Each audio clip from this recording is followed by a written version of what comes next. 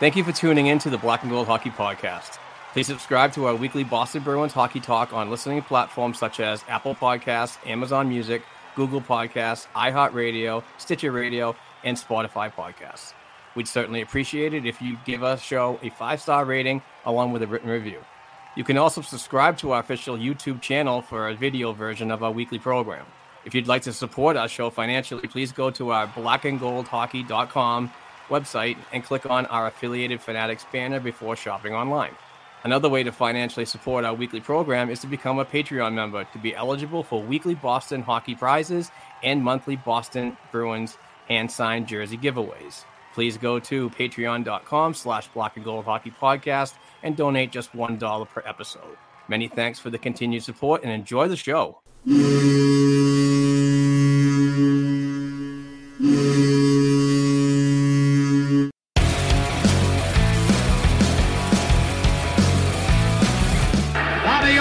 Behind the net to Sanderson, Orr! Bobby Orr! Orr from the Boston Bruins! 30 seconds left in the period. The Bruins are shorthanded. Ray Bourque. Ray Bourque from the face-off circle to the right of Reggie Whitman. Fired it down and Whitmore blew it. Did he ever? To Bergeron on the drive, save, rebound, he's loose, Sagan kicks him loose, Bergeron scores! Patrice Bergeron, with the point of the dagger in their throats, they rip it out of Toronto's hands and kill the beast! The Boston Bruins have won it after being 3 down in the third!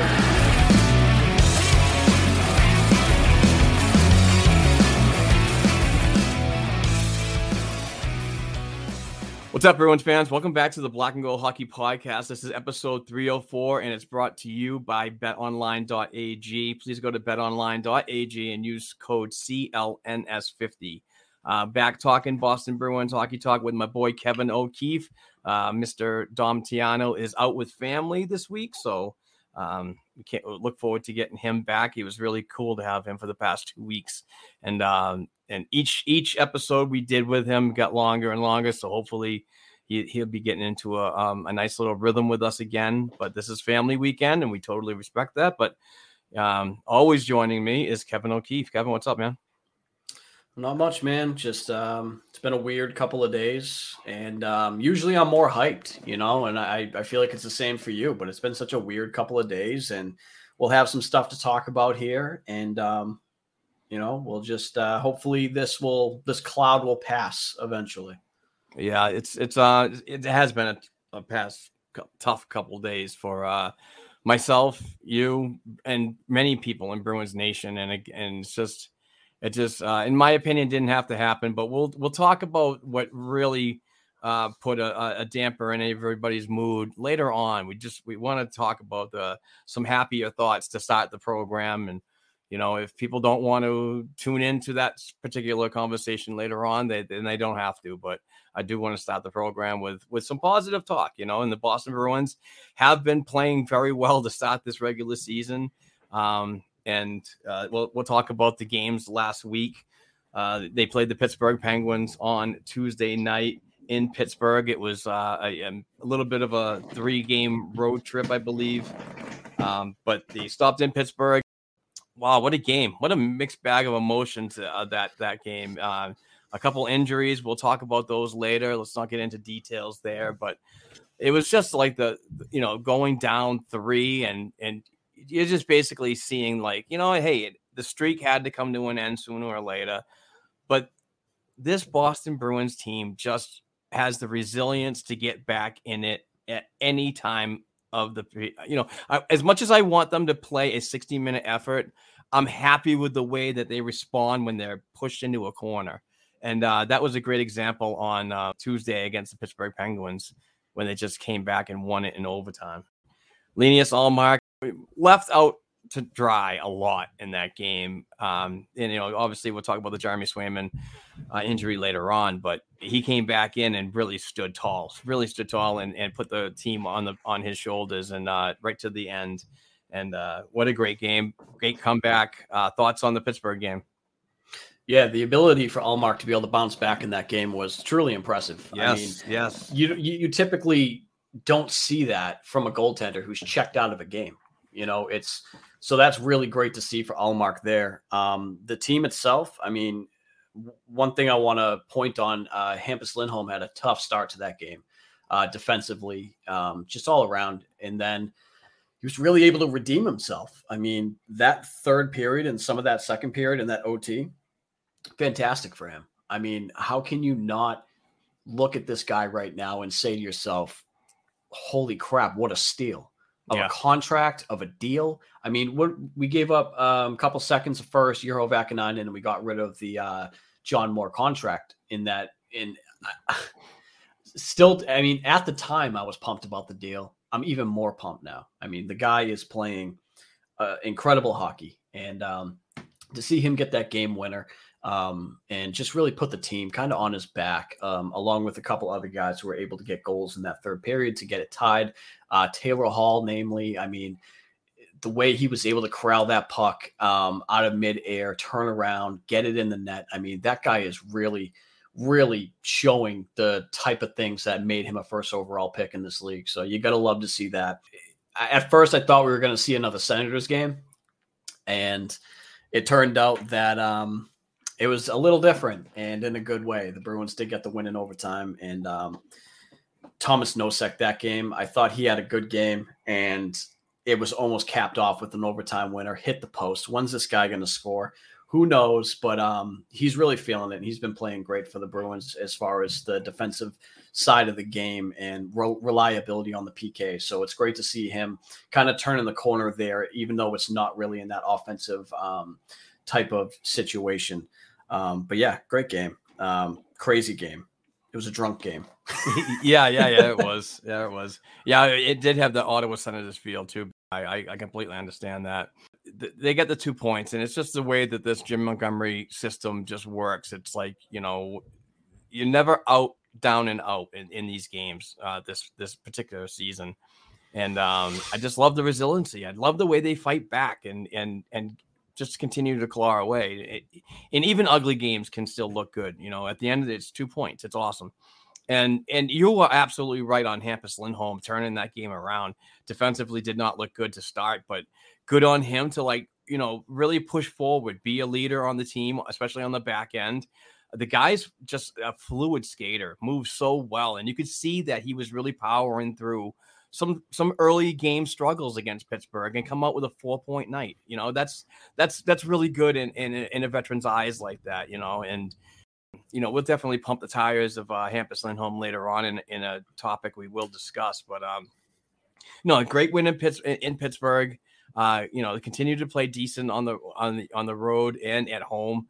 But Thursday night they go into New York to face the Rangers. And last week, you and I and Dom, I know Dom and I said that that's pretty much a scheduled loss just because of the way that the Rangers have been playing lately and how the Bruins Rangers match up in the past and so on. It's never a real pretty one, but Bruins, they really, I don't want to say dominated the whole game, but they had parts of the game where the ice was tilted heavily in their favor. Great game for Trent Frederick. One of the better games I've seen in his career. I know there's a lot of people that are real down on him and saying, why isn't he waived? Why isn't he down in Providence? Why hasn't he been traded or bought out or whatever you want to say? Because you have a displeasure for this particular player.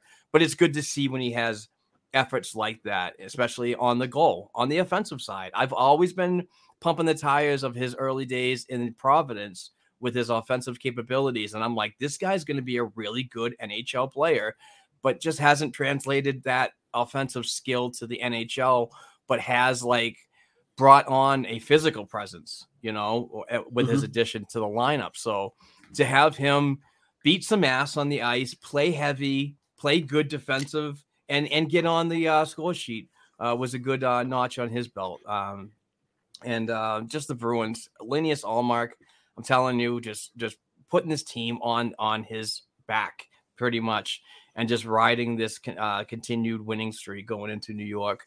It's just been an amazing story in itself. So a lot of great things that I'm probably missing from that Rangers game. But what are your thoughts on this? Yeah, so I was the only one on the panel here to think that the Bruins were going to win this one, and they did, which is great. Good on you, but buddy. I did predict that Charlie McAvoy would come back for this game, and I was flat wrong on that, as expected. I tried pumping the tires on the tweet machine. Yeah. I was like, my boy could be a genius here. You never know. I was like, I got to throw something out there to spice it up, But no Charlie McAvoy, but that's okay because they ended up with the 5-2 victory. I thought it was a great game. They dominated in the offensive zone for sure. Outshot them 37-20. Really poured it on Shesterkin. The game in itself, I thought in that game Nick Foligno was the best forward on the ice. Yeah, he was tremendous. Yeah. His attack of the play, his board work, his speed, his ability to get into tight areas and come away with the puck. Just his battle, everything about him is compete. He was just it may have been his best game as a Bruin. And it was great to see, in a bottom six role. He got promoted to the third line, which Coach Montgomery came out and said that he likes to reward players who are doing the right things.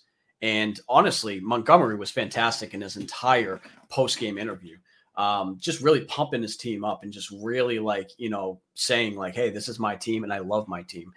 Players love to hear stuff like that. So I think that is all great. When you're talking about Jim Montgomery and his passion for the players, and it was when they did the camera view of the bench when Trent Frederick scored his goal, he was pumped. This guy, this head coach of the Boston Bruins right now, he is not the head coach. He is a fucking player on the bench. I'm telling you, he gets into the game, and I just think that is so important.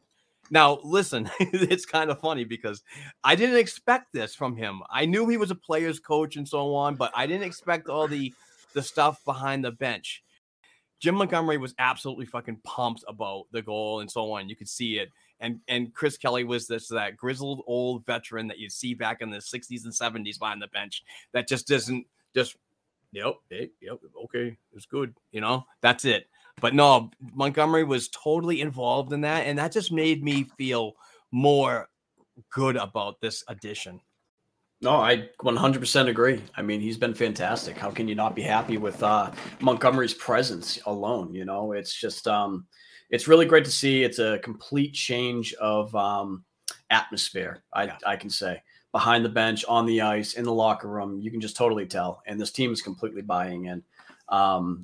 But yeah, great game for the Rangers. Rangers game there, and I think we kind of hit on it pretty well there. And it was a little bit ago, Thursday? So, It's funny. It's like you go to talk about these games, and it's like when the games happen, I remember right after the Pittsburgh game, I was like, oh, I kind of want to hit up Mark and be like, hey, you want to do a half an hour pod right now? Yeah. Just go out there and talk about it with all this, But yeah, because all that information is fresh from the games. And, if I had a better sounding studio, because I do live in a half a house, I have to respect my neighbors, and obviously, my Courtney and so on. She works, early in the mornings in the hospital field, so she needs her rest and blah blah blah. And I don't want to be up here at 10:30 at night, screaming, hooting, and hollering on a live feed, like on a Twitter thing. That I'd love to do that. So maybe if I can figure out some soundproofing and so on, we might be able to do some post-game stuff where we can get our thoughts out because they're fresh. You know what I'm saying? Mm-hmm. And there's not a lot of research that needs to be done like these weekly podcasts that we do. We do sit down and put in a considerable amount of time on what topics we should discuss going back and forth on private DMs and so on. So, yeah, I know they sell padding that you can buy for your walls, but I think that's just more of a noise reduction. I don't think it completely cancels it out. I want to say the only way to really completely soundproof a room is probably going into the walls and adding in soundproofing, type insulation type stuff or something like that. But if there's any contractors out there or anyone like that who knows about that, who wants to hit us up and let us know, hey, this is how you do it and this is what the cost would be. Exactly. Let us know. Exactly. And obviously the week did not end very well. I thought it was going to be a nice little cherry on top of the hockey week. And the Boston Bruins go into Toronto, into some hostile territory, and lose 2-1 to the Maple Leafs. I thought it was a good game. I mean, it was an expected Boston Bruins Toronto Maple Leafs game. This is a rivalry now. We have to get used to it. I'm never going to drop the Montreal Canadiens Boston Bruins rivalry. That's going to be embedded in my head forever. But this is becoming more and more intense. Two teams that are very well they're skilled offensively. Obviously, we have the better, I believe, defense and goaltending. But it was a decent game going back and forth, and it was tough not to get the 2 points, but. These are always tough battles, and these fan bases constantly go back and forth on this and that, on chirping each other, as we've all seen on online. So, yeah, it's not an easy loss, but it also snapped a 7-game winning streak, and an impressive 7-game winning streak, particularly this season, with so many damn injuries. And we'll talk about the injuries that continue to be on the list later on. But what are your overall thoughts on this game, and how did you perceive them? Trying to get back into it. Yeah, one thing I want to say to begin with is that Toronto played a very good game against Boston. I thought that they really brought it to them. Now, Boston, I think defensively, for the most part, Boston was there. They were there. They kept the game close. But offensively, they just couldn't get anything going. The passing lanes weren't there. They weren't able to really go tape to tape. I saw they were overskating the puck a lot, especially on the breakouts, trying to get the puck into the zone. They were losing a lot of battles, getting the puck in deep. Pastrnak frustrated me that game. I'm not going to lie. There was a couple of instances that I saw, one namely that really stuck out to me that I want to speak on. During a power play in the third period, I believe it was their second. I believe it was part of the 2 power plays that happened kind of in a row. It was on the second power play where he was hooked going in to the net, crashing into the net with the puck, trying to score, whatever. He was hooked. And what he did was he just completely stopped, put his hands up, and looked around. Just looked around, looking for the whistle. Dude, play to the whistle. Yeah. I don't care if you think that this dude just stabbed you in the side with a shank. Play to the whistle. That pissed me off more than anything that I saw last night was Pastrnak completely giving up on a play because he thinks that there should be a call there. Dude, I'm sorry, but you got to play to the whistle there. Battle, compete, because he could have got to that puck, and who knows what, because it went to the corner. He could have got to that puck, and who knows what could have happened from there. Yeah, I absolutely hate that throughout the league. It's not just a Bruins thing and so on. It's throughout the league when I see that. I was watching the game, late game last night, and somebody did that. I mean, John Tavares did that in that game last night as well, in the Bruins-Toronto game, right in front of the net, just puts his arms up like, hey, look at me, I'm getting molested here. That's a terrible word to use. But that's a Jack Edwards word. Yeah, sorry. Creepy Jack. But, even the superstars freaking do it. But I hate that. I mean, keep those feet moving at all times. Yep. And he completely stopped, too. Just completely stopped and just was like, I'm done playing hockey. I was like, what are you doing, dude? That annoyed me. All right, that's it for the last week's games talks. The 3 games that they had against Pittsburgh, the Rangers, and last night, the loss against the Toronto Maple Leafs, which snapped the 7-game winning streak. Let's get into some topics. The Bruins unveiled their 2023 NHL Winter Classic logo.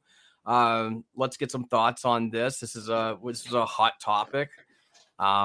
Everybody knows that I cannot friggin' stand the meth bear. I like the meth bear on the patches, on the shoulders. And that's fully acceptable for me, but never a full crest. That is just wrong. And I don't care who tells me, I'll die on that hill. But I got to tell you something right now. When I saw this logo come out, I was like, I don't hate it. And I was going through a fucking awful migraine that day. 24 hours of a nasty freaking headache. maybe the headache and the medicine might have given me some like, hey, that's really not that bad. But you know what? When they put the Boston on top of it and they added the B to make it look like the first Winter Classic at Fenway, I was impressed. I'm like, the bear is not like the focal point of the jersey anymore. It's Boston. It's just it to me. That logo still looks like a patch on a jersey, so it's acceptable in my opinion. What are your thoughts? Yeah, I mean, the logo's fine. I gotta wait until I can see the actual jersey itself before I can give like a full on opinion about it. But I myself love the Meth Bear because I'm crazy like that. I love the Pooh Bear. I love it all. Pooh sucks. So I love it. I love it. You know, and it's funny too, because it's like when I saw that both of those logos were going to be a part of this season in different ways, I kind of laughed to myself. I was like, I think a really good meme would be if you put the Pooh Bear next to the Meth Bear and you put one saying weed above the Pooh Bear and one saying meth above the Meth Bear. And then have it say like, which would you rather, weed or which would you rather? And then it has that. And then it shows like a picture of like Pasternak or one of the Bruins players looking all like drugged out or something like that, saying, why not both? Oh my God. I was going to make it, but I was like, I don't have time. Yeah, I'm not hating on the logo. I like the idea and so on. And it does. It gives Bruins fans something that they've been pushing for a long time. It seems like it's been 4 or 5 years now. I've seen on social media the real push to get the meth out there, and the meth out there. See what the street value is out there of the Meth Bear. But it's good. I'm excited for the 2023 NHL Winter Classic. I always get up for those. I always take a couple days off. I would like to go this year. I know Boosie and I were talking about going. If you want to jump in on it, you're welcome too. The tickets are like right around $400 and they're freaking way nosebleeds. But yeah, I think I'll be sitting out this one. That's a lot of money for me to be freezing my ass off. I was thinking about it. The girl and her family were also thinking about doing it. Yeah. But after seeing the ticket prices and just realizing it's probably going to be cold as shit, I was just like, I'm not paying that amount. I'm going to be in my warm house, watching the game, enjoying it that way. I will not be standing in the cold. Absolutely. All right, moving on to another topic. Last week in the Pittsburgh game, defenseman Derek Forbort goes down with a hand injury, and he had open reduction and internal fixation surgery and is expected to be out 4 to 6 weeks. Tough blow for the Bruins blue line in this game and in the future for Forbort and the team. Derek's been really, really solid this year, really comfortable on that blue line, providing a lot of shots that are coming in for secondary opportunities like we talked about, and what the Jim Montgomery mentioned and John Gruden in the off season, that they need to generate more from the blue line. I think that Forbort has been a big part of that, a big catalyst to that success. And, it takes a shot off the hand, and injuries continue to mount. So what are your thoughts on losing Derek for a possible 4 to 6 weeks? Sucks. It sucks. I mean, I think Derek Forbort's been one of your best defensemen so far, behind Hampus Lindholm. I'd say I put Brandon Carlo in that conversation as well. But Forbort has came out and said, like, hey, I can play wherever you need me right now, and I'm going to play solid. And that's what he's done. And it really sucks to lose a guy like that right now, a guy that you could say that you really need.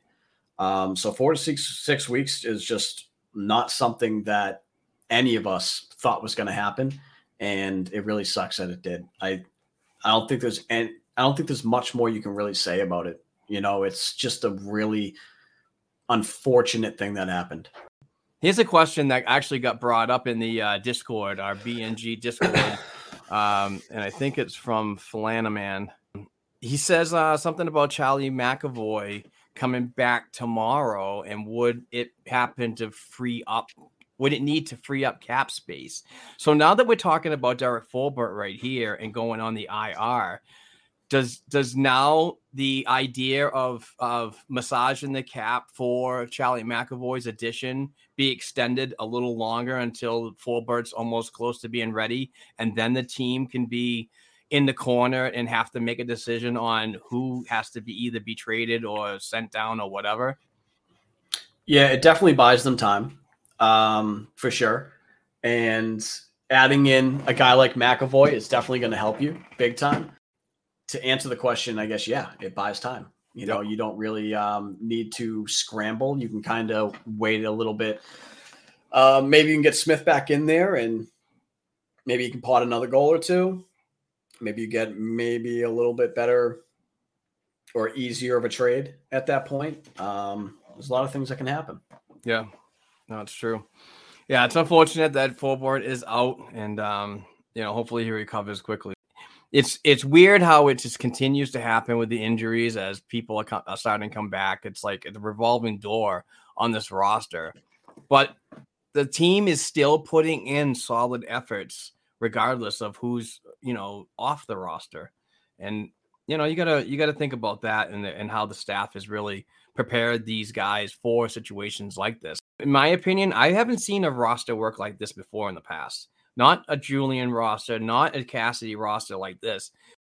Next man up mentality is, that's been going on for all of the season. And we need guys like Jacob Sporl to really pick it up. I'm not really seeing a lot from him since we pumped his tires in the preseason action. So it's almost like a Jeremy Lozon effect. Like Lozon before his injury was great. Came back from the injury. So. Starting to kind of feel like the same thing with Zaboral here after his injury last season. We talked about it last week or the week before. It's like, if Zaboral's really not pushing the needle, when guys come back, I mean, he's probably going to be the odd man out, and he does need waivers, and that could be an option, but who knows? That remains to be seen. But so goaltender Jeremy Swayman also was another player injured in the Pittsburgh game, and that one did not look good to begin with. Let's put it that way. There's some good things about this whole thing. There's anything good about an injury, but later on he was seen walking around with an ice pack on his knee. So that's good that he's upright and making an effort to walk around. So more or less, it probably could be just a possible strain or anything like that. I'm really, if they're saying week to week, I don't think it's got anything to do with MCL, ACL, whatever. Correct. So netminder Keith Kincaid did make the call from Providence, and obviously the upward shift. Brandon Bussey came up from Maine. Kincaid's up, and Swayman's week to week. Another kick in the nuts for this Boston Bruins organization when we're talking about injuries. This is going to be an interesting one because how much are you going to ride Linus Ullmark while Swayman's injured, and how are you going to fit in Kincaid if needed be? Yeah, that's the unfortunate part about it, is because we're not really sure how much Linus Ullmark can kind of handle. We're not like 100% sure there, so you got to kind of feel it out. But I think Keith Kincaid will probably get the game tomorrow night. We're recording on Sunday, so Monday night against the Blues. That's just what I'm seeing. That's what kind of makes sense to me. But I don't know. It's one of those situations where you have to give Ullmark a break. You have to get Kincaid in there. And when I saw the injury for Swayman, when I saw the way his knee bent, did whatever it did, I was like, oh crap. I was like, he's going to be out for a little bit. I'm just hoping that he's not out for a month. I'm hoping maybe 2 weeks, something like that. I'm hoping, I've been seeing some stuff out there about it being maybe like hypertension, I believe, of the knee or something like that. Yeah. Hyperextension or whatever. I forget what the term was, but I guess we'll see in short order. Hopefully we'll get some updates. We'll see where it goes. Yeah. If you look at the schedule, Linus Ullmark played in Toronto last night. Today, as we record, is an off day. And then they play at home against the St. Louis Blues on Monday, as you mentioned. And then they have 2 days of rest, and then they play Calgary on Thursday, a day of rest, and then they play Buffalo on Saturday. I'm almost wondering that Linus Ullmark gets the call on Monday night, gets those 2 days rest, plays again on Thursday, and then the crease goes to Kincaid on Saturday because it's a back-to-back situation, because on the 13th they play Vancouver at home. So that could make sense. That could make sense. Just by the way the schedule is kind of breaking up a day here and 2 days there of rest, it kind of makes sense to me. But believe it or not, the month isn't really that compacted where we're going to really need Keith Kincaid to really get in. Now, this talk is all remains to be seen, blah, blah, blah. I mean, Jim Montgomery could do whatever he wants, but when you're looking at it, and you don't want Keith Kincaid to be put into a position where he's getting multiple games, regardless of how well he plays. So still, you want to ride your hot hand, and that's Linus Ullmark, one of the best goaltenders in the league, thus far. So, I mean, I could see him getting into the game against Buffalo on the road. So, I mean, who knows? This month is a lot more spread out than I thought. Yeah, it kind of is. I haven't really looked at it. I don't know if it gets more congested or not, but it seems like the schedule's kind of in the Bruins' favor in this situation right now. It's just how they handle it, with injuries and so on, and people coming back. I mean, real quick before we take our first break, David Krejci is back, so that's a positive. Somebody that's been on the injured list for a little while returns to the lineup. What do you think about his appearance last night in Toronto? For me, almost unnoticeable. The offense as a whole was kind of off, if I can say it that way. I don't know. I don't know if it was just because he needs to kind of get back into things and continue working or not, but it seemed a little off. Yeah, I would have to agree with that. He didn't seem comfortable. Hopefully this is not one of those situations that he's absolutely rushed back into. And I know that players can play at 80, 90% as well too, but you also don't want to, I mean, a player that 80 or 90% is better than calling somebody up that doesn't have any experience at all, Right. So, hopefully he gets back into a groove at home when the team returns to play St. Louis at TD Garden on Monday night. Because he's been a real force since his return, and the creativity and so on has been well seen throughout Bruins Nation, and it's good to have him back. I didn't expect him to be this good. I thought it was going to take at least in November, late November, maybe even late December to get into the groove of this level again. But he just really jumped right in with 2 feet and went off until this this recent injury. So with David Krejci coming back to the lineup on Saturday night against the Maple Leafs, Jacob Lauko was the odd man out as the healthy scratch. What are your thoughts about Jacob being the healthy scratch number 1? And, did he deserve it? I know we have to make a roster spot and have to clean room and so on. And that's the obvious answer, but I don't think that he was the right one, in my opinion anyway. Yeah, Lauko's been good. Like I've said before, anytime he's out there on the ice, especially that fourth line, he really brings another level to that line. I thought he's earned a spot for sure, but you're right. With the way contracts go and everything like that, it seems like he's going to be that guy who's going to be kind of in and out. And from a business standpoint, it makes sense. But yeah, I mean, I would definitely like him to be in that lineup for sure. Who would you want to take out instead of him? Well, I don't think Greer had a very good game. Mm-hmm. I thought that he was coasting a little bit. I mean, I know he was getting involved in the scrums and so on, and when you thought that liberties were taking on a teammate, he was there. But when the game was in full motion, I didn't think that he had it all like I've seen in the past. So I think Right. that, Lauko deserves a spot over that. But that's then and now because of what we saw last night and who was taken out of the lineup. So we can kind of, nitpick that. But it might have come down to like who's better, who's practicing better, who's working a little bit harder, and this and that. It's those small avenues that many people forget to think about, and not just the game play on a particular night. Yeah, I can agree with that.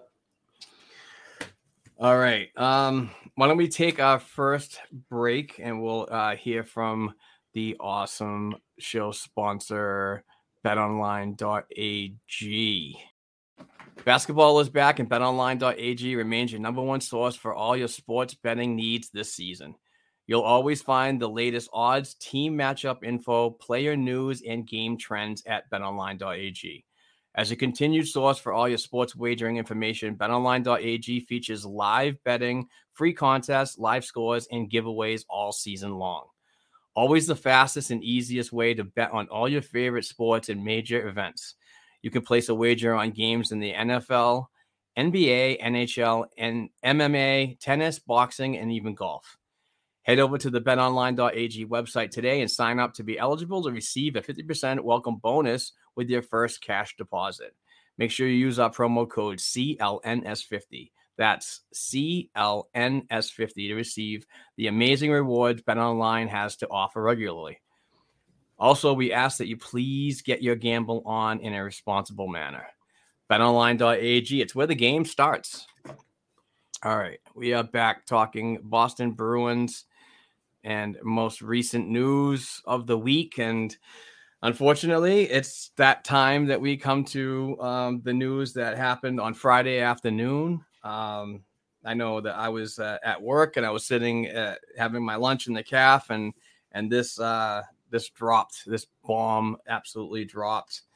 And the Boston Bruins released an official statement saying that they've signed defenseman Mitchell Miller to an entry-level contract.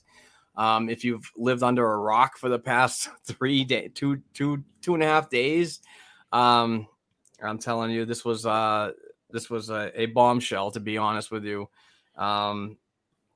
Mitchell Miller was accused and found guilty of tormenting a young kid. He was bullying. and had a lot of racial stuff involved, and really just unnecessary. And the victim was treated very unfairly for several years, and that's just disgusting in my opinion. And it obviously set up a very big shitstorm with the fan base, media, and it was just a very unwanted cloud over this Boston Bruins organization. And as a person that has followed this team and covers this team for so many years, I was really disappointed in this decision. And but I won't take the limelight here and try to explain everything. But I'd like to get your thoughts on what you went through when you got the news and the backlash that you saw from the fan base that, in my opinion, is absolutely warranted. Yeah, I remember hearing about this a couple of years ago, whatever it was, when he was drafted and he was renounced, from his pick for the Arizona Coyotes. And I didn't look too far into it, but once I found out he was, in fact, a Boston Bruin at this point and was signed, well, not a Boston Bruin, but, we can get into the semantics of it, but I looked more into it. And what I found was just absolutely disgusting. I myself have family members who have learning disabilities. And if anyone were to ever do this, he's now a man. Let's put that. And he was becoming a man as he was doing this. What he did for years upon years upon years is disgusting. And if that happened to one of my, disabled family members, I'd probably be in jail, because you just don't do that. I mean, I don't care. I really don't care what age you are. If you don't know, and I don't care how you were brought up. I don't give a crap. If you think it's okay to be completely dismembering a young kid who has learning disabilities, and on top of that, also using racial slurs because he is also black, using racial slurs against this person, I just don't know if there can be redemption. I see a lot of people out there saying, oh, well, he was 14. Like, okay, he was 14, but what you need to understand is this went on over a period of time, like upwards of 6 years. Now, I understand there's things in there that we may not know, only the families know. I'm not in the situation, but from the information that is in front of me and what I can see, there was no reason for the Boston Bruins to go out and make this signing. Even if the kid, let's say that this kid actually has turned a corner. Not saying that at all before people jump down my throat. I'm just saying, I'm doing a hypothetical. Let's say he has turned a corner. There's still no reason to do it with how the team's doing and everything like that. It's just a crazy distraction that we did not need. No one needed. And that's why there's Mark and I over here are tongue tied right now. Yeah. Like, we don't even know what to say about anything right now. We're just like kind of have this cloud over us. And, someone may say, oh, snowflake, whatever. But no, it's not about that. It's about this team allowing a kid who has done terrible things to come into this organization. And Gary Bettman did come out and, talk about how he's not eligible to play in the NHL at this time, which I think is great. It's going to simmer things down a bit. But something has to be done. And, call me woke. Someone on Twitter called me Kevin O woke or something like that. I was like, cool, dude. I don't care, man. If sticking up for a disabled kid who was bullied and never got even a proper apology or anything like that and is woke, then sure, call me woke all day. I do not stand for that type of shit, and I never will. No, I don't either. And I think that the NHL and being a participant in the NHL, one of the 80 members of the NHL in all 32 teams, there's a certain character that's needed to get to that spot. 1% of the world make it to the NHL, and that's a very small number, and it's a privilege. And that privilege should be lived upon what you've done in your past. And if your past happens to come in front of you and this privilege and looks back and says, hey, you did some pretty shitty things, I don't think that's acceptable. And I understand that there's a lot of other things that are going on too, but now everything's starting to become, more relevant because it's the internet. It's this and that. We're getting letters being out. We're getting, all this information. And it's disturbing to gather it all in. We might not have all the answers. When we're providing just our own opinions, which may not be right for you or anybody else, but I just don't think that this sends a very good message. Especially when the Boston Bruins have spent so many years pushing forward the acknowledgement and awareness for people with disabilities, like Liam Fitzpatrick, the fist bump kid, and all that. It's just, what are we doing? What are we doing? Like, moving forward with this, it's the message to me just doesn't make sense. Now, I'm full of second chances. My whole life has been second chances, this and that, and I get that, but for me, it's just we didn't need this cloud over our heads as a fan base, as an organization, or anything. We did not need this. This could have been avoided. If other teams were involved in the bidding war for this kid's services, then go for it. Pass it on to somebody else. Let them have the media attention that we're getting right now and all the hate from the fan base. Because this is just absolute bullshit, in my opinion. And another thing I keep thinking about is, like, was this prospect absolutely needed to be added to our depth? I mean, he's going to be on an entry-level deal. Like what Kevin said is Gary Bettman's already came out and said he's not eligible as of right now for the NHL. So why would you take and he's probably not going to be eligible for the AHL if the NHL doesn't approve it. I just don't see why the investment went forward in a player like this that, in my opinion, could have been sought after elsewhere. And I do want to get into some details about this contract because it is absolutely crazy to think about. Well, while you're looking for it, the AHL would be absolutely dumb to allow this kid to play in there after seeing what Gary Bettman came out and said. I mean, you got to kind of follow suit here. You're seeing the top of the food chain say he's not at this point allowed to play in our league. And as the next step down, you need to also be able to make that apparent. You're also not playing here. Yeah, but Kevin, did you know that if you're suspended in the NHL, you can't go down if you have availability to go down to the AHL, you can't play there either? I didn't know. That should play the same rules here. If you are not eligible to play in the NHL, you shouldn't be eligible to play in the American Hockey League.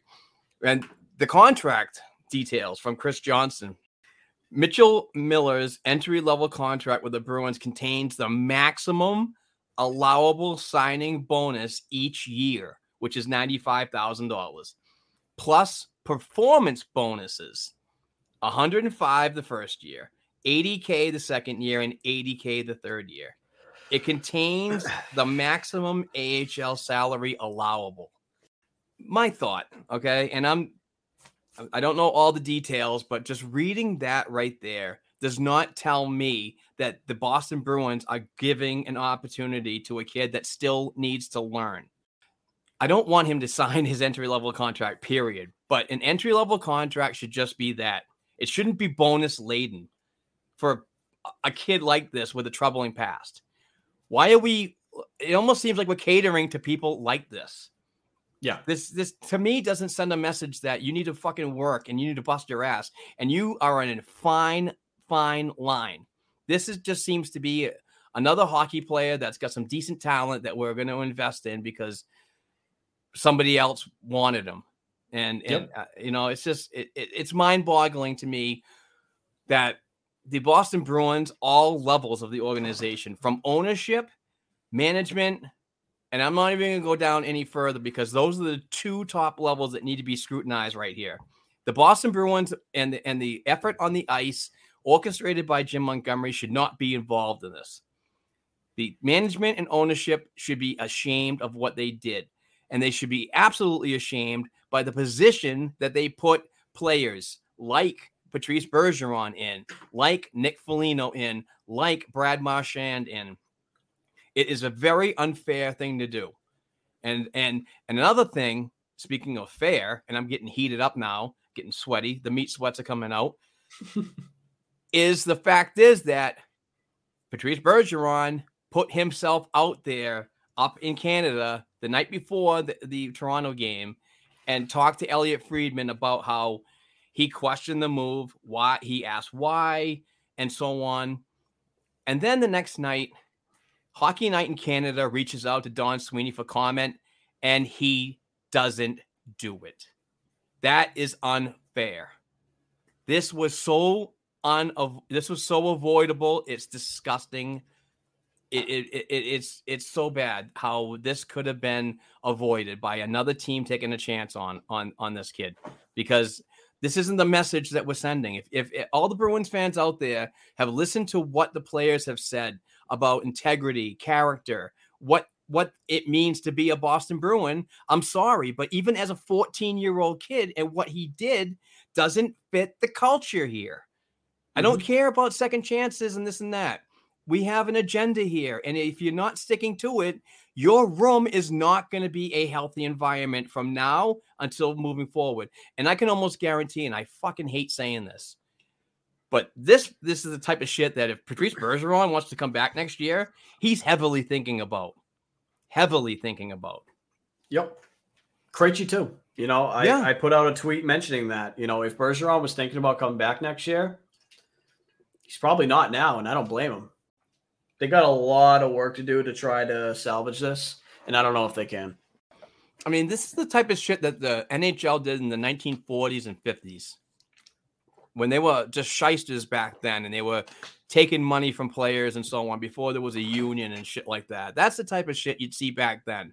Not now, not in today's age with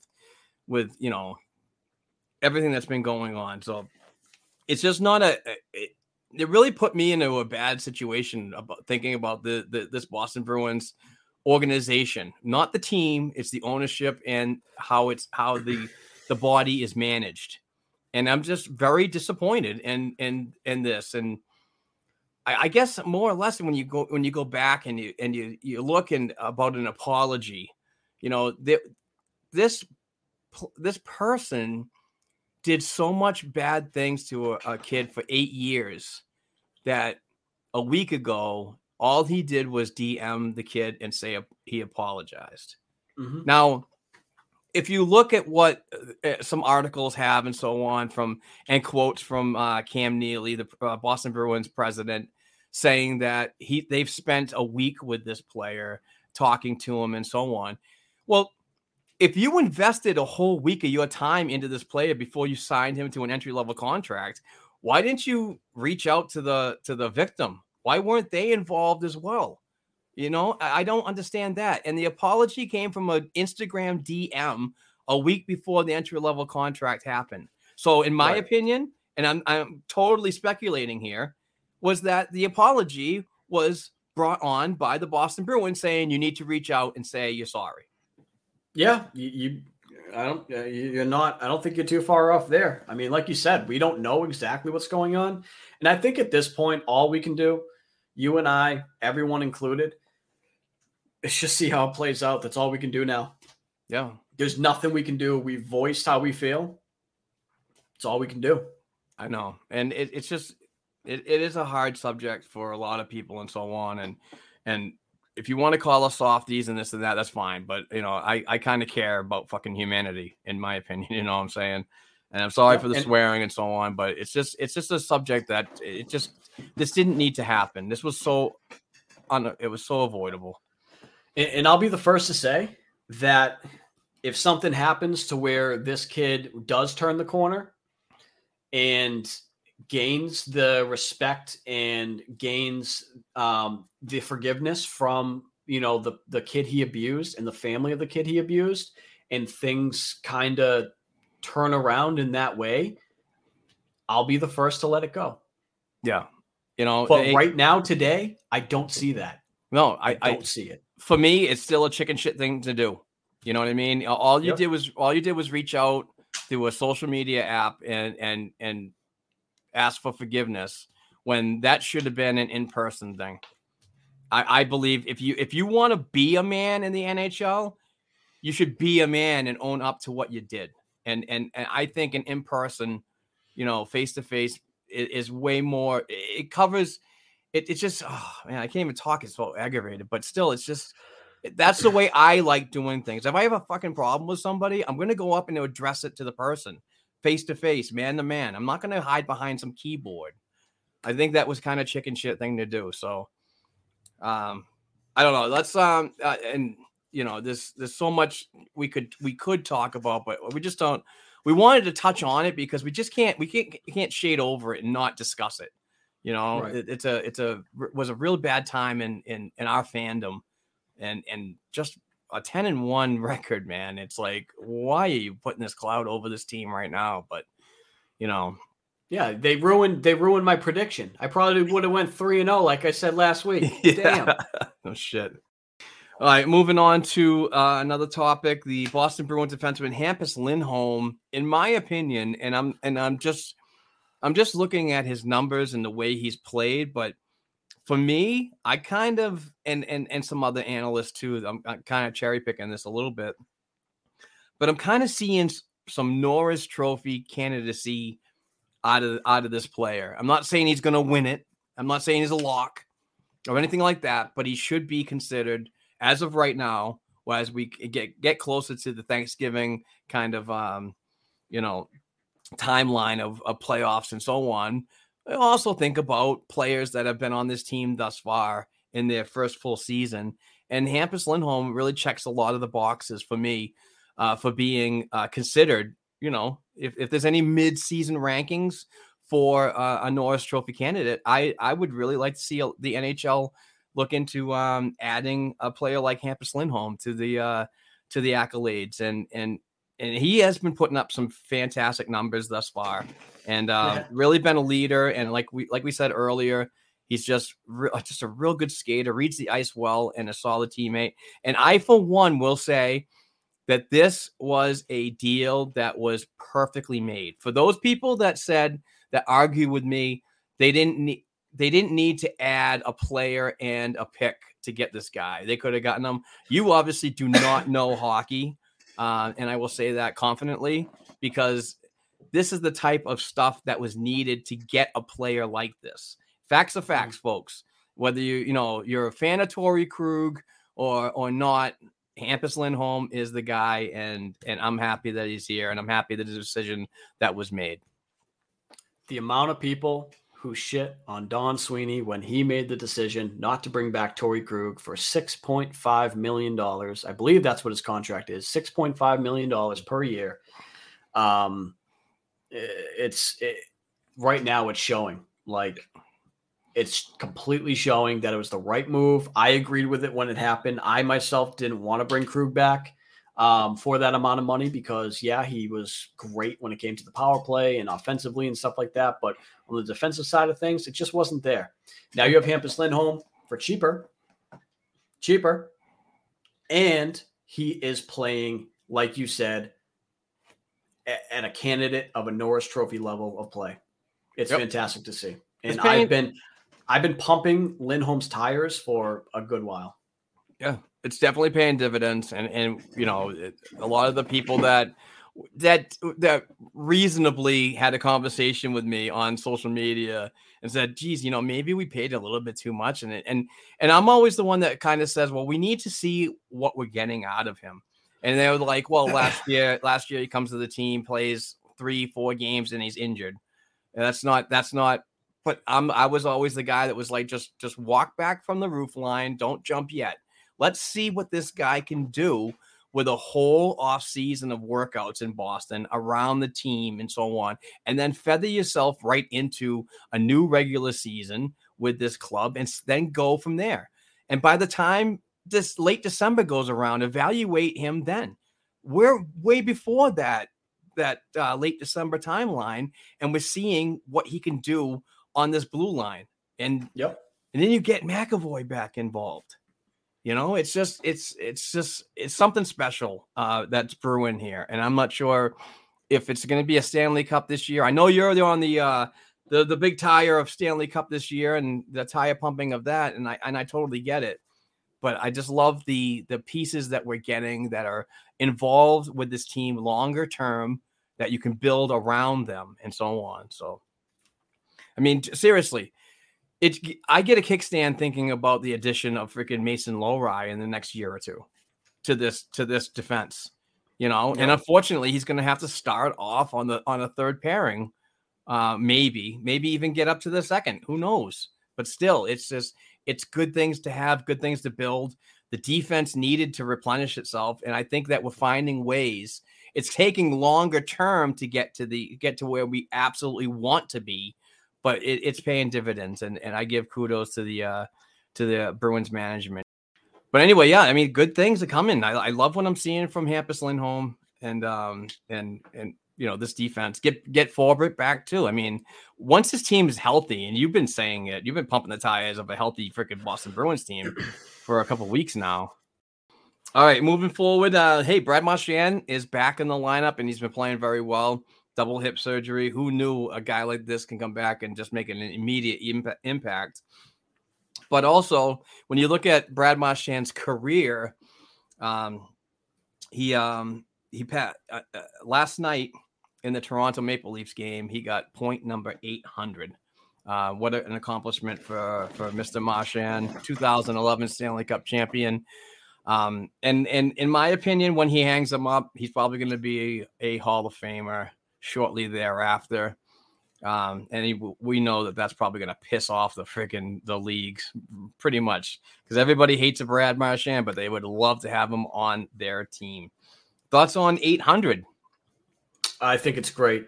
He deserves it. He's been a fantastic player for this organization for many years now, and it's quite the accomplishment. You got to be happy for a guy like Brad Marchand. He's had his ups and downs, of course, as far as extracurricular activities. But I think he's really started to turn the corner here, and that's in light of the suspension last year, which I don't know was even a slew foot, to be honest. So you got to be happy for him. I'm happy for him. He's a fantastic player. Yeah. He's just one of those types of players that you just really gravitate to love, because he puts it all out in the ice, and he's also a character off the ice, and a good teammate, good friend, and so on. And tells you how it is. I mean, it's just that's what you want to see in a player. Oh, I want to talk about, this is an added one. Sorry, I didn't get to this one on the agenda, but how about Charlie Coyle, the goal scorer? I mean, this guy he really took a turn in his offensive capabilities this season, and it's really good to see. I've liked Charlie Coyle, and I liked his game on the being a third line center. I'm not a fan of him going on the right wing. We all know that. But he's a solid puck possession player. But when you add that with his scoring capabilities, it's just really good to see. And you could see it in his face. He's got a big jump in his step. It had a 4-game goal streak, which is amazing. I think that's his longest in his Bruins career. But just that added secondary scoring down on the third line from Charlie Coyle, what does that do to this lineup moving forward, Kevin? It's huge. You need it. Charlie Coyle has always been a player for me that shows so much skill, and I've always wanted him to shoot the puck more, and it seems like he's shooting the puck more. I mean, he's got 24 shots on net so far. I think that's pretty damn good. He's got a 20.8% shooting percentage. Pretty damn good. He's got 5 goals on the year, and you need it big time. So let me ask you another question to dovetail that one. Is the creativity allowed from a coach like Jim Montgomery bring out the best in a Charlie Coyle? I think so.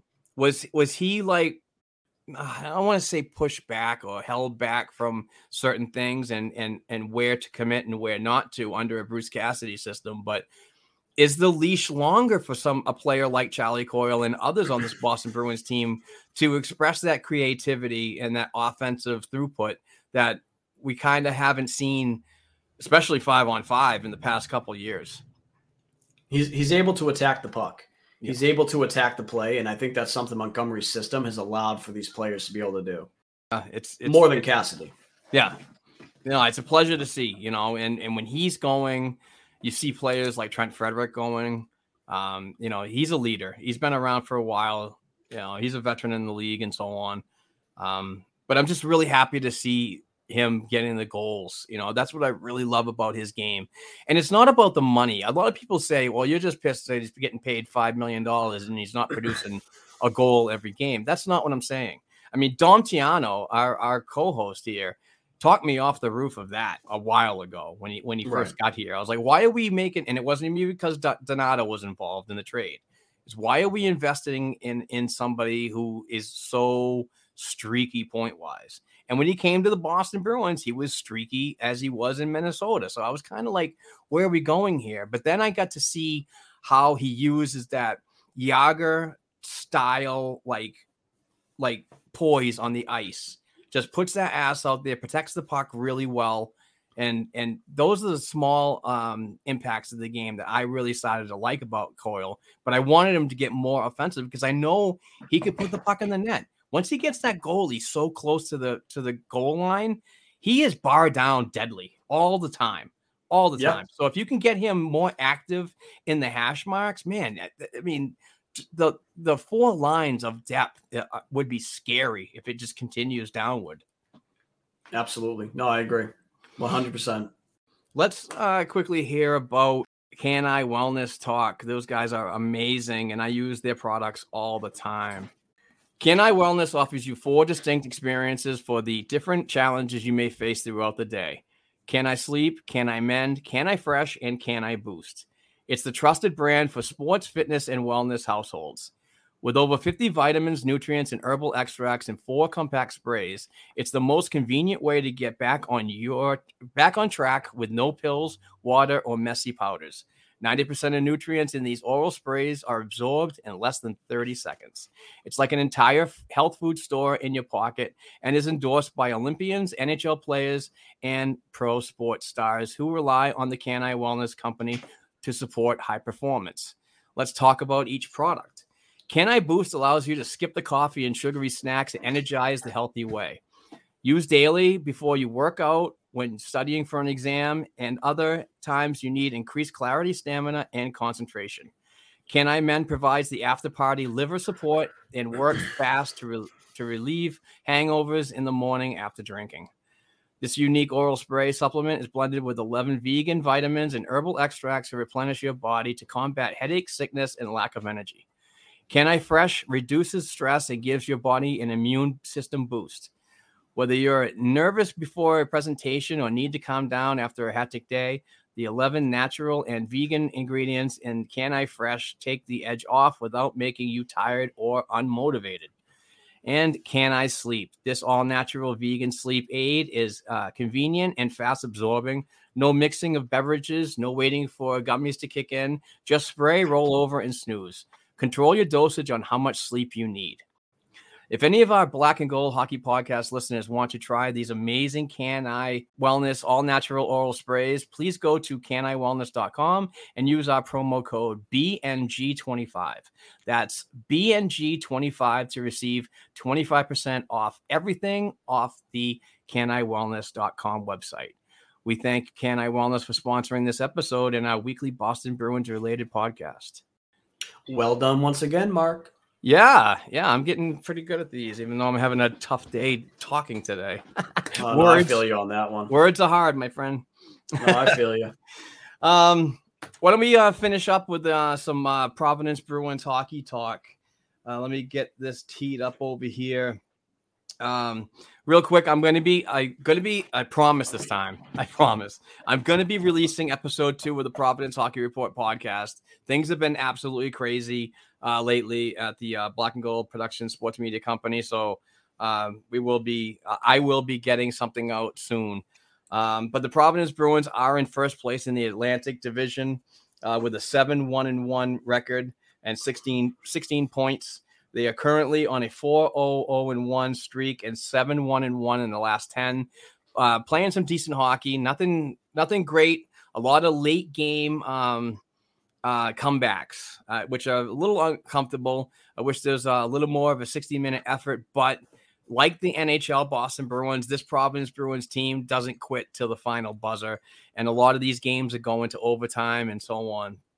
But sitting pretty above the Atlantic Division is not a bad thing in this particular time of the season, because in past years, the Providence Bruins struggled because of what's going on with injuries up at the NHL level and the influx of roster that the head coach has to deal with. But I'm really surprised on the record and where they're standing right now with all the injuries currently that the Boston Bruins have.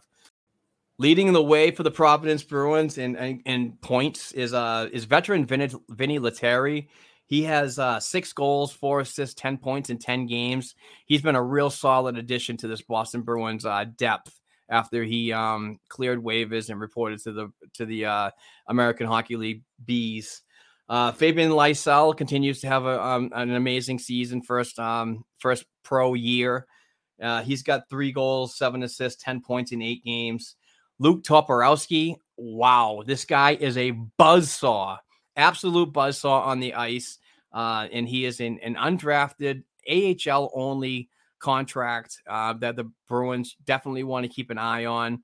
He is currently on a 9-game point streak. He has 5 goals, 4 assists, and 9 points. Georgi Merkulov has been playing very well as well. He played in Wednesday's game last week, but did not play in last night's game. So remains to be seen if Georgie is going to get in the lineup this afternoon when the Providence Bruins play at the Amica Mutual Pavilion. But that's pretty much it. Like, just to give a little bit of an update on the Providence Bruins and how they're doing and some players that are standing out. I do want to mention that Kyle Kaiser is 3-1-1 this season, and he's been playing very well. He's going to get a lot of work moving forward with however long Keith Kincaid is going to be up with the Bruins at the NHL level. And Brandon Bussey, he came in last night's game. Kyle Kaiser got injured last night. I'm sorry, I should have known that. Kaiser got injured. Bussey came in and really took the reins to get the 3-2 victory over the Springfield Thunderbirds last night. So lots of injuries going up and down the lineup of this Boston Bruins team. So should be interesting moving forward. Well said. Any questions on the Providence Bruins at all, Kevin? Do you think we're going to see Vinny Lettieri at any point this season, Boston Bruins? I could see it later on in the season as a thank you for your hard work, and he's been a real good veteran down there and a good leader. He's been on the top line a lot, working with some of the higher prospects like Fabian Lysell, Mark McLaughlin, and Luke Toporowski. Just an all around like a Swiss Army knife type of guy. But he's providing offensive numbers and really good on the power play too. When Jack O'Shawn's quarterback in the power play and Lettieri's like in the middle, just that playing that bumper role on the half wall it's really fun to see how they move the puck together. And he's got some skill. I never really watched this player much before, but he does have a huge amount of offensive capabilities to provide and give. And I kind of think that his call will be later on, because it's tough to say. I don't like saying this, but he could get his call, but he will be waiver eligible on the way back down. Makes sense. I believe, even though he did clear waivers at the beginning of the season, I still think that there's a certain time frame that you can go down, and then if you get called back up, you have to go through waivers again. I don't know, but he could be a solid person that you put on your taxi squad, for the upcoming playoffs if the Bruins make it, which as of right now, it looks like they are. Right. But, just a really good depth signing that, a lot of people will like, why are we making these signings when he's not going to play in the NHL? Why are we making? He has NHL experience. Yeah. I mean, he had a sneakingly good year last year in both the American Hockey League and the National Hockey League. I mean, he was productive in his games at the NHL level, and down in the AHL level, I think he had like 20 and 40 or something like that. I'm pretty bad with the numbers, but I mean, he did good with the Gulls. And, I think it was just it was a good signing that the Boston Bruins knew that probably he wasn't going to make the NHL roster, but those are the signings that they do all the time when they want to push the internal depth. That's why Vinny Lettieri was here, was to push other players like Jack Studnicka and so on. And look where we are now with that. But Vinny Lettieri last season in 31 games played with the Anaheim Ducks, I'm assuming in a fourth line role, had 5 goals and 5 assists for 10 points. Now look at his AHL numbers. AHL numbers last year for the San Diego Gulls. He had 22 points in 24 games played. Yeah. So that's 8 goals, 14 assists. Yeah. So, I mean, he's off to an even better start this season with the Providence Bruins. So, he's another player that's an extension of Ryan Mujanel's coaching staff as well. Just a veteran that comes in there and grinds it out and, does what he needs to do. And ultimately he's there to help. And his presence has been very well welcomed. Let's say that. All right. I think that'll do it for this podcast. It was a tough one. It's I'm not going to lie to you. It was really hard to get topics up and get up for this because of because of the shit that went on Friday. But still, you know, we have a job to do to talk about the Bees and what's going on every week, and hopefully next week we can, you know, change turn the page. Ultimately, hopefully the contract is terminated, but you know, that remains to be seen. But still, right. Next week it'll be a happier times and so on. But it's just a real tough weekend for us personally. So with that being said, I'm your host, Mark Allred. That is Mr. Kevin O'Keefe. We will talk next week. Don't forget the Patreon. We do have a jersey to give away this month. I'm going to update the video of the particular jersey we're giving away at the end of this month. So sign up for $1. We really appreciate everybody that donated last month towards the end of the month for a big push for the Ray Bork prize bundle. Congratulations to Mr. Hollis Jackson down in Alabama. He won the 4-item prize pack, and that was awesome. He's really excited. He reached out to me saying that Ray Bork was his favorite player growing up, and he's just absolutely thrilled. The whole family down there is excited to have a Ray Bork shrine down in the Alabama. So, we'll talk next week. Hopefully, like I said, you know, it'll be much better topics, and hopefully Dom Tiano joins us once again, and yes. You know, and we can get going. We do have St. Louis on tomorrow night, Calgary on Thursday, and back for another Saturday game against the Buffalo Sabres. So it's quick predictions. What do you got going on for next week? So I'm going to say tomorrow night is a loss. I don't know why. Okay. I just St. Louis is a tough team. I you know what I really want to do is you want my prediction. I want like Linus Ullmark to kick the shit out of Johnny Bennington.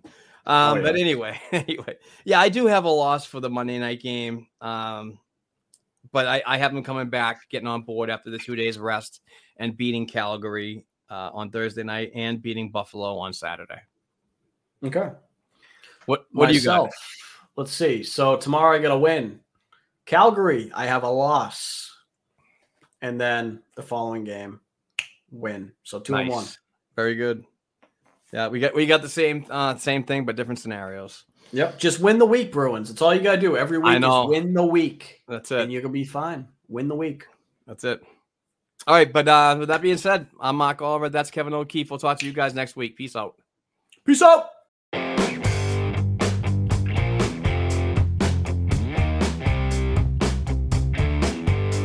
Thanks again for tuning in and supporting this week's episode of the Black and Gold Hockey Podcast.